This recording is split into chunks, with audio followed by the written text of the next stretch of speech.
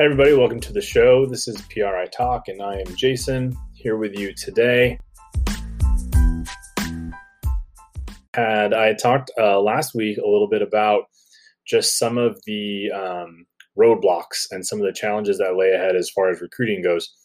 I did want to dive into that a little bit more this week and talk about a few more specific things that maybe you're not hearing about that I think are going to have an impact on recruiting. So the first thing that we do need to talk about is that we are waiting on the NCAA. Okay, so we are waiting on the NCAA to make a decision about fall or spring. Now this, and we'll get into some of the schools and where all the different conferences and stuff like that are here in just a second, but the NCAA does have a decision to make. Are they going to have a championship segment in the fall, or are they going to move to the spring?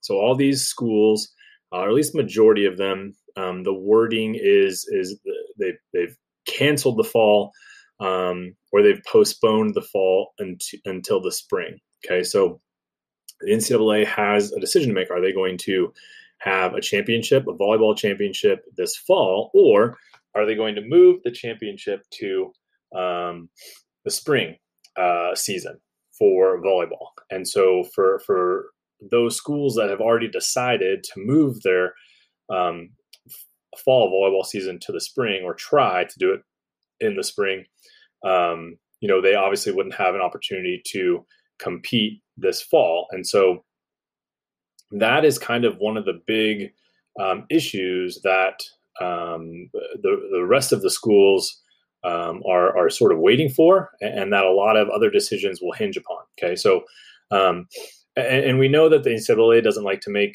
tough decisions. They don't necessarily like inserting themselves in things that are difficult, in my opinion. They will tend to sit back and they'll make decisions that necessarily don't impact them, and that's super easy to do.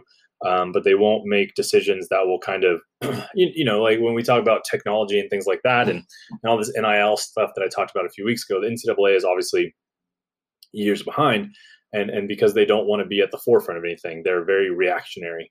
And so, I think in a lot of ways, the NCAA has been waiting on some of these Power 5 schools to see if they want to go forward with the fall. Obviously, a lot of almost everything hinges on football and how that works. But for volleyball specifically, making the decision as far as when the championship segment is going to be. Okay. They have said through coaches that I've talked to that they are not going to split the championship segment. So they're not going to have a 32-team championship in the fall for those teams that are electing to play this fall still, and they're not going to have a 32-team segment in the spring. They're not going to split that up. That's something that they don't want to do. So as of right now, as far as schedules go, most of the Power 5 has said that they want to go to a conference-only schedule.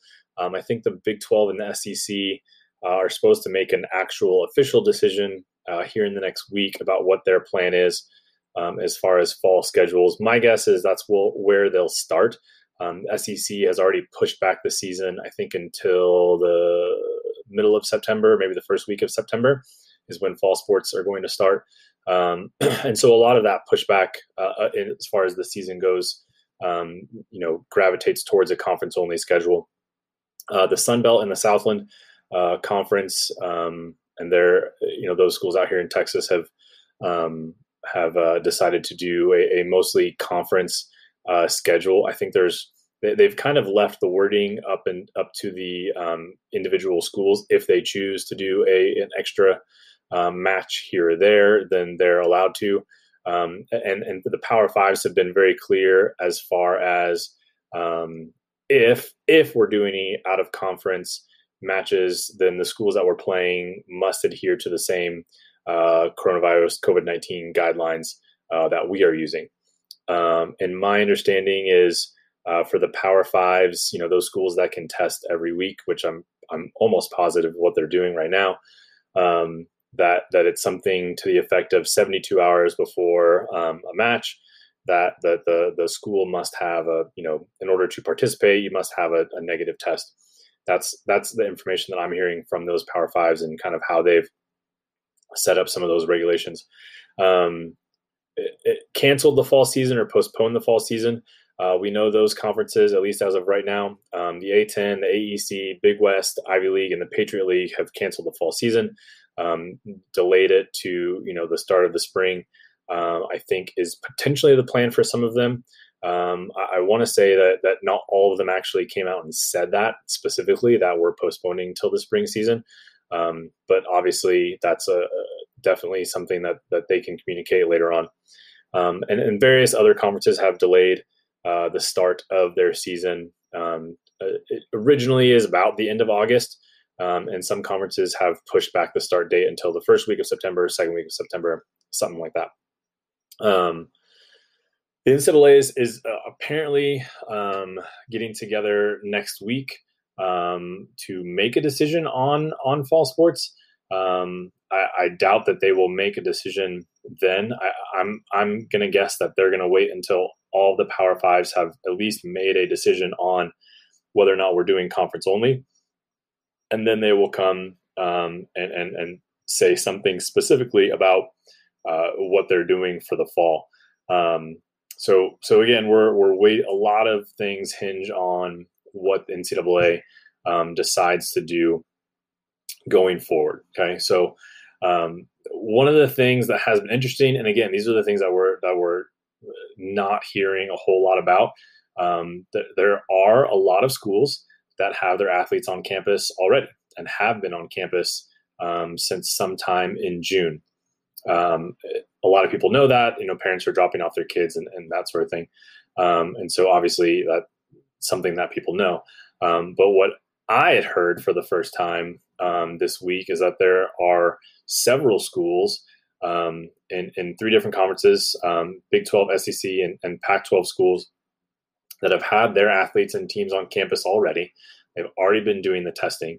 And in a couple of instances, I believe three schools, at least that I know of, they've either canceled workouts, stopped workouts, or kind of sent their athletes home. One school in particular, I know the coach is no longer there on campus.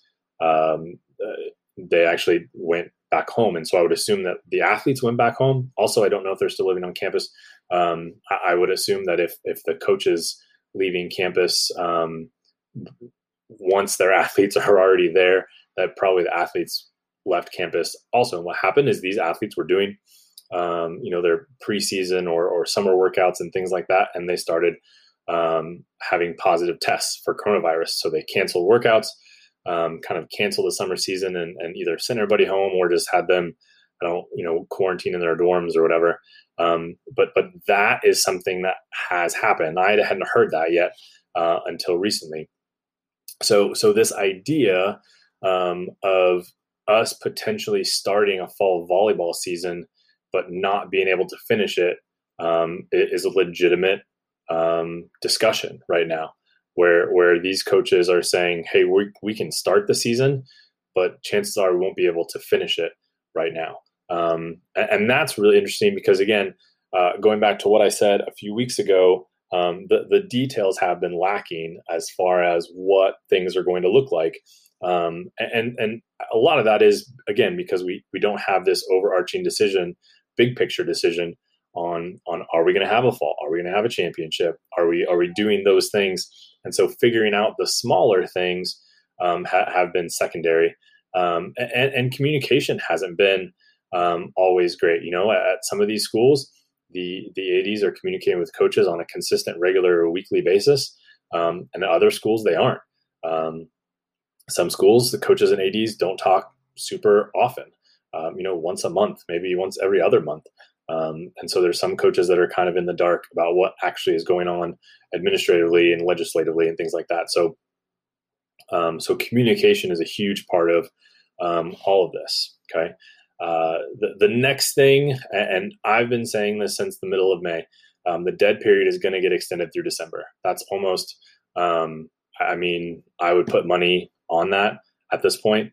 I definitely would have put money on it a month and a half ago, but now definitely putting money on there being a dead period for Division I schools at least through the end of December. Recruiting, not competition, but keeping everything recruiting advantage. The recruiting advantage that Division I schools always have such an issue with, that's huge here. So because you have some states are more open than others, just like you've kind of had this whole time. But we are going to see the Division I dead period get extended through December. I'll almost guarantee that. And like I said, I've been saying that since May 15th or so, when they extended the dead period through the end of June. I said there's no reason why they can't extend it through July. And then August, you're already at a quiet period. And so at that point, you're going to have a dead period in August also. And so then why not just do it for the rest of the fall to cut down on travel, cut down on interactions, and things like that. So I think that's going to happen. It is going to make it difficult for athletes to get on campus and do school visits and stuff like that, and definitely is going to affect some timelines. This definitely has some eligibility impacts. Okay, when you're talking about are we going to have a fall season? Are we going to have a spring season? My personal opinion is that we're not going to be in a whole lot different position, in August or September or October than we are in December. So I think, athletes returning to campus in January, we're going to have the same, we're going to have the same restrictions. We're going to have the same kind of contagious issues with the coronavirus that we're going to be in the same place in January. And obviously all these ADs and presidents and NCAA are all making these decisions based on the health of the student athlete, which is of course great because, no one wants to have a kid come down with this and then get sick and stuff like that. Obviously there's a bunch of athletes that have come down with it in some other sports, and that's been a little bit more in the press than volleyball. But it was interesting to hear that there had been some teams already on campuses and already get sent home because so many had a positive test. So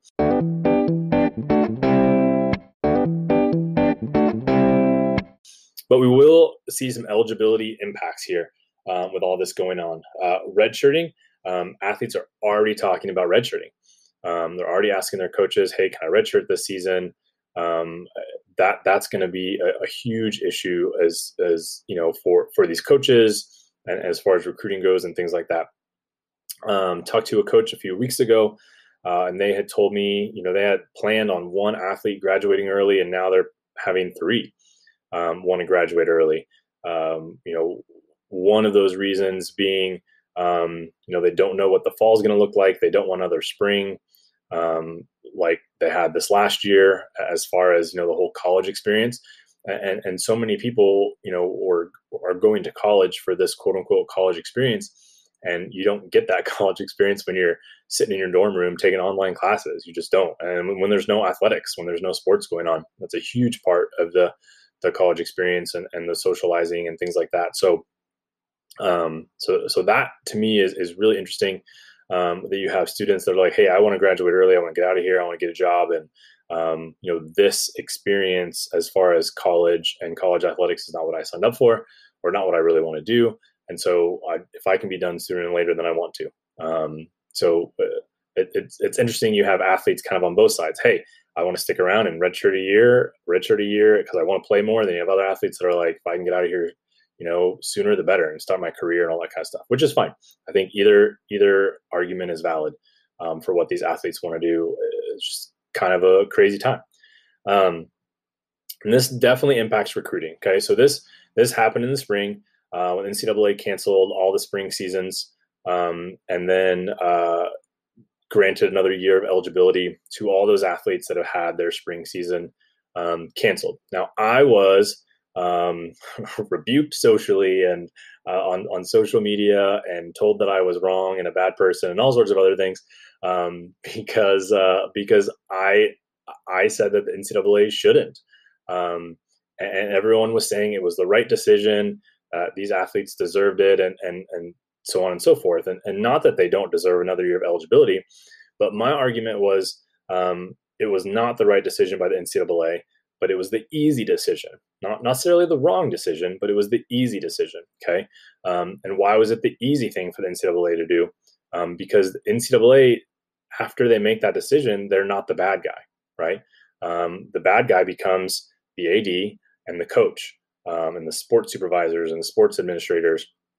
They become the bad guy after that, because now a coach is looking at their roster and going, do I keep this senior for another year, or do I bring in a freshman? Coaches and ADs having to deal with budget issues. The NCAA is not increasing the scholarship cap for these sports in this incident, in this specific incident. And it's not like ADs and presidents are giving athletics more money right now to pay for the scholarship difference that needs to happen. If you're trying to keep, seniors that might graduate, if they want another year, and these incoming freshmen, to keep all those scholarships, you're not getting an increase in scholarship dollars. So it creates a huge recruiting issue for these coaches, and is definitely going to affect the 2022 class, and definitely going to affect the 2023 class. It has in these spring sports. And if we get into that kind of situation in the fall, it'll be for the fall sports, it'll be the same thing. Okay. And again, not that these athletes shouldn't be given another year of eligibility. That to me is a different discussion. But that it's the quote unquote right decision for the NCAA to do that. And my argument is it's not the right decision. It's the easy decision, because the hammer falls on the coach, and the coach has to have the conversation with the athlete that is no longer going to be on scholarship, no longer on the team, that wants to play. They have to have those conversations with the parents and athletes and sort all that out. And so that it's a complicated issue after the fact. And while I think a lot of people were valid in having the argument that they should be given another year of eligibility, I think there's some validity there. But whether or not it's the, is that going to fall on the coach's head and the AD's head. And like I said before, it's an easy decision for the NCAA to make, because they don't have to deal with it after that. Right. So again, we could get into that situation with fall sports, as conferences are choosing and deciding to cancel fall and maybe even not try to do volleyball in the spring. Again, I think there's some semantic issues there with how some of these statements are coming out, and maybe not every conference is turning around and planning to have volleyball in the spring. You'd have to go back and look at each one specifically, but that again could have some potential issues there as far as recruiting goes. Okay. And it falls back again to some of the things I was saying last week: smaller budgets, fewer roster spots. Coaches are going to have to decide whether or not they keep athletes, and that sort of thing. Okay. Here are some other interesting recruiting impacts that are going to happen because of all this. What's been happening recently with the quarantine and everything that happened in March and April, there are a lot of athletes that wanted to, especially in the 2021 class, that wanted to visit campus, and they weren't able to. In the 2022 class, most of these athletes will be going to camp over the summer, making visits over the summer and early this fall to campuses. Now, because of the dead period, again, most likely going to get extended all the way through December. These athletes, how are they going to visit campus, right? So when they're talking to coaches, how are they going to, without creating some sort of violation, get on campus? Okay, so what some coaches have been doing is, if an athlete can get on campus, but again, that's a whole other issue for Division I. Just a quick aside: some of Division II schools, they are leaving it up to their own campus whether or not they're going to be open and allow visits and allow athletes or students on campus and things like that. Division II has kind of said, you do what you can. And again, my argument and difference for that is Division II recruits on more of a regional scale, a regional level. And so a school on the East Coast recruiting a kid from California or from Texas they might have more trouble recruiting that kid at the Division I school than a kid from a Division I school in Texas. Okay, so just the recruiting advantage potential there is an issue. So, but what has been happening, and I know this because I've talked to several coaches and athletes, that athletes are on campus and they're on FaceTime with a coach and they're doing sort of a quote unquote virtual tour with the coach while they're on campus. Now, depending on who you ask and depending on who reads the interp that day, this is a potential violation. But again, this is happening. Students are going to campus, whether or not the coaches are doing a FaceTime or not. You are seeing athletes kind of self-guide, do tours on campuses at the Division I level. Again, not every student athlete that visits campus is having a FaceTime with a coach. Okay, some coaches that I've talked to said we're not doing that. We feel like it's a violation. Our compliance has said it's a violation. One of those factors. So they aren't doing it, which I think is great. What's interesting about this rule, and I'll get into some of the changes here, is that the athletes are allowed to interact. If you have athletes on campus, they can interact with a student athlete on a visit. Okay, as long as they're not doing it by the coach asking their athletes to interact with this potential student athlete, the PSA. But I can tell you exactly how these conversations go with players. Is chances are, right? Like all my athletes, they knew who we were recruiting. Okay, and if a kid was coming to campus, chances are that athlete is instant messaging or texting one of our players, say, hey, I'm coming to campus. And all the girls are like, hey, great. Now, those athletes that are already on my team, they're coming to me and going, hey, so-and-so said they're coming on a visit. Is she doing that? It's like, well, she might be, it's dead period right now, blah, blah, blah, blah. But those conversations are happening. And the coach, whether or not they know, whether or not they quote unquote know or admit to it, those conversations are happening with your athletes, because it's not like the PSA and your student athlete are having this conversation and your athlete isn't, coming to you as a coach and asking you questions about it. That for sure is happening. I think when coaches claim kind of the ignorance card about things going on within their program, I just think that that's really hard. I think even if we don't know, like even if we don't have proof that those things are happening, we've got a pretty good idea. So what's interesting about this, with all this, the virtual tour stuff, is that coaches want to amend these rules so that athletes can get on campus in the 22 and 23 class because they didn't have camp, and all that stuff. The no camp pledge, I've talked about that before. So this is interesting to me because of all the talk about slowing things down. So the same coaches that are talking about slowing things down are now asking the NCAA to basically allow unofficial visits for the 2023 class because of COVID. And so on the one hand, hey, we need to slow recruiting down. On the other hand, we want to grant unofficial visits to the 2023 class because we didn't get to have camp. So we want to stay with the same timeline that we've had because that's what we want to do. And so we're not really slowing things down. Again, you can go back and listen to my podcast out from the June 15th and get into that. But that doesn't make a whole sense to me. But maybe in the next few weeks, some of my friends can explain kind of that whole idea and process to me, and how they think we can justify extending unofficial visits to the 2023 class when it's already a rule that we can't, just to keep our timelines the same.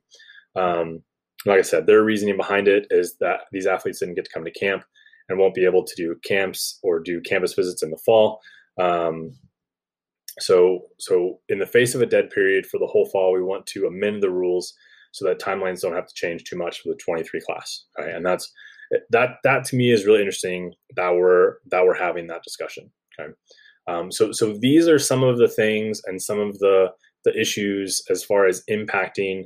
Again, there's lots of different variables here. Still, like I said, we've got kind of the overarching thing with NCAA, and then a lot of little things that are coming out and going to come out that are going to impact the different recruiting classes.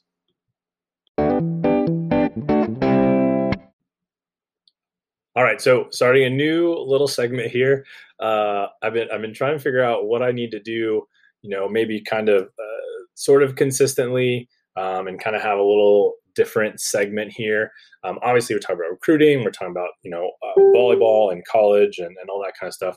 But I wanted to do a little segment that I'm calling off the court. So I did want to talk and kind of throw out there this whole thing that happened with Joe Kelly. And we got to talk about the Joe Kelly with all the baseball stuff. So if you don't know or you haven't seen on Instagram or heard about on ESPN, the Astros cheated, won a couple World Series. That obviously made a lot of people very upset. And they have a huge target on their backs this season.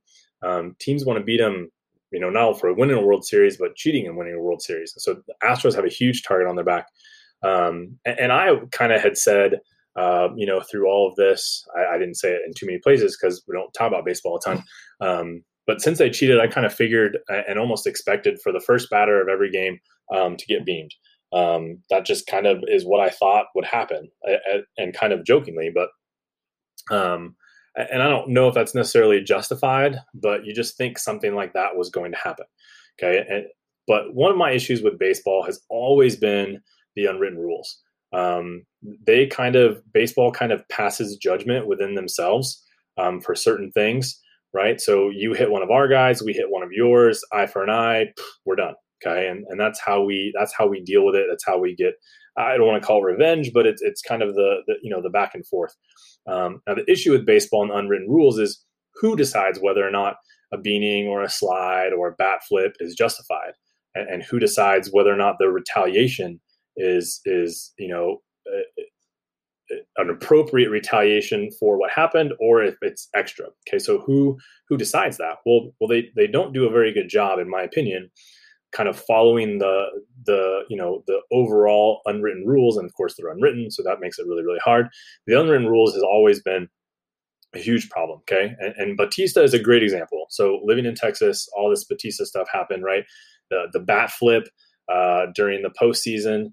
And then, the next season, I think in their first game against the Rangers, he gets beamed, right? And of course, he's very unhappy about getting beamed because he doesn't think it was justified, right? The bat flip was, whatever. He didn't think much of the bat flip. So he gets beamed. He's upset about it. His slide into second is a little bit wild because he's mad about the bat flip thing. And the second baseman or shortstop, I can't remember, Odor, right? Odor pops him one, like just straight punches him after the slide. But what cracked me up about it was Batista tried to claim like the whole innocence thing, and he didn't know. Well, it punched me, and Batista just couldn't get his punch off fast enough, and Odor beat him to it. That was kind of why it looked so bad. But so who is in control of the justification and making sure that justice is done in these unwritten rules, right? So it's a huge issue. So Joe Kelly was his two fastballs by two different players. I think one was actually a changeup, but it's still coming 80 plus miles an hour. And he was two balls by two different players' heads, and that of course upset a lot of people. Because a part of these quote unquote unwritten rules where you don't go after a guy's head. I think that's anyone would agree with that situation, is you don't go after a guy's head. You hit him in the hip or the side or whatever. But the head is off limits because you're talking about you can kill somebody pretty easily going for the head. So he throws two, maybe you call them wild pitches. Apparently Joe Kelly has a problem with his control. I think that's a very convenient excuse. So he was his two balls by two different players' heads. You can go, Google search it; it'll show up, and you can decide for yourself whether it was intentional or not. But so Kelly and the batter that he eventually strikes out have some choice words for each other, some facial expressions, whatever. They go back and forth. Bench is clear. It's the ultimate spectacle of how ridiculous unwritten rules of baseball are, in my opinion. So, and Joe Kelly, I think, was suspended for 8 games. and there were people on Twitter and social media defending him. And I just think, I think it's, they're mad about the suspension. He didn't even hit anybody, like blah, blah, blah. Someone said, a former pitcher said that, he quote unquote gets it. And if getting it is whizzing balls at people's heads, then if you're on that side, then you don't necessarily have a leg to stand on as far as, retaliation the next time. Right. So if you get beamed, then you don't really have, you think it's justified. Right. And so the unwritten rules of baseball have always been an issue for me. I think the Joe Kelly incident, I think it's something that's probably going to happen more times in Houston. I read that, Major League Baseball has come out and said they don't want this to be happening. And I think that's probably why they came down so hard on Joe Kelly for the 8-game suspension, was because they don't want the Astros to get headhunted at, which is good. You don't want to have every Astros game have a bench clearing, right? That looks bad for baseball. So anyway, that is off the court. Thank you guys for listening, and I will see you again next week.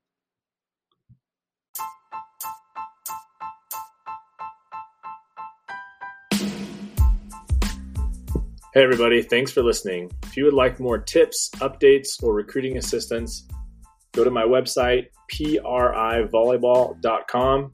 Check out my blog or reach out to me directly if you have any other questions. You can also find me on social media, on Facebook and Instagram at Parallel Recruiting Initiative.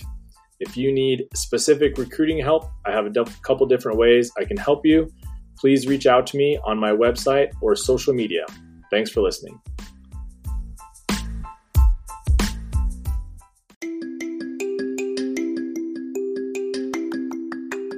Hey everyone, thanks for listening.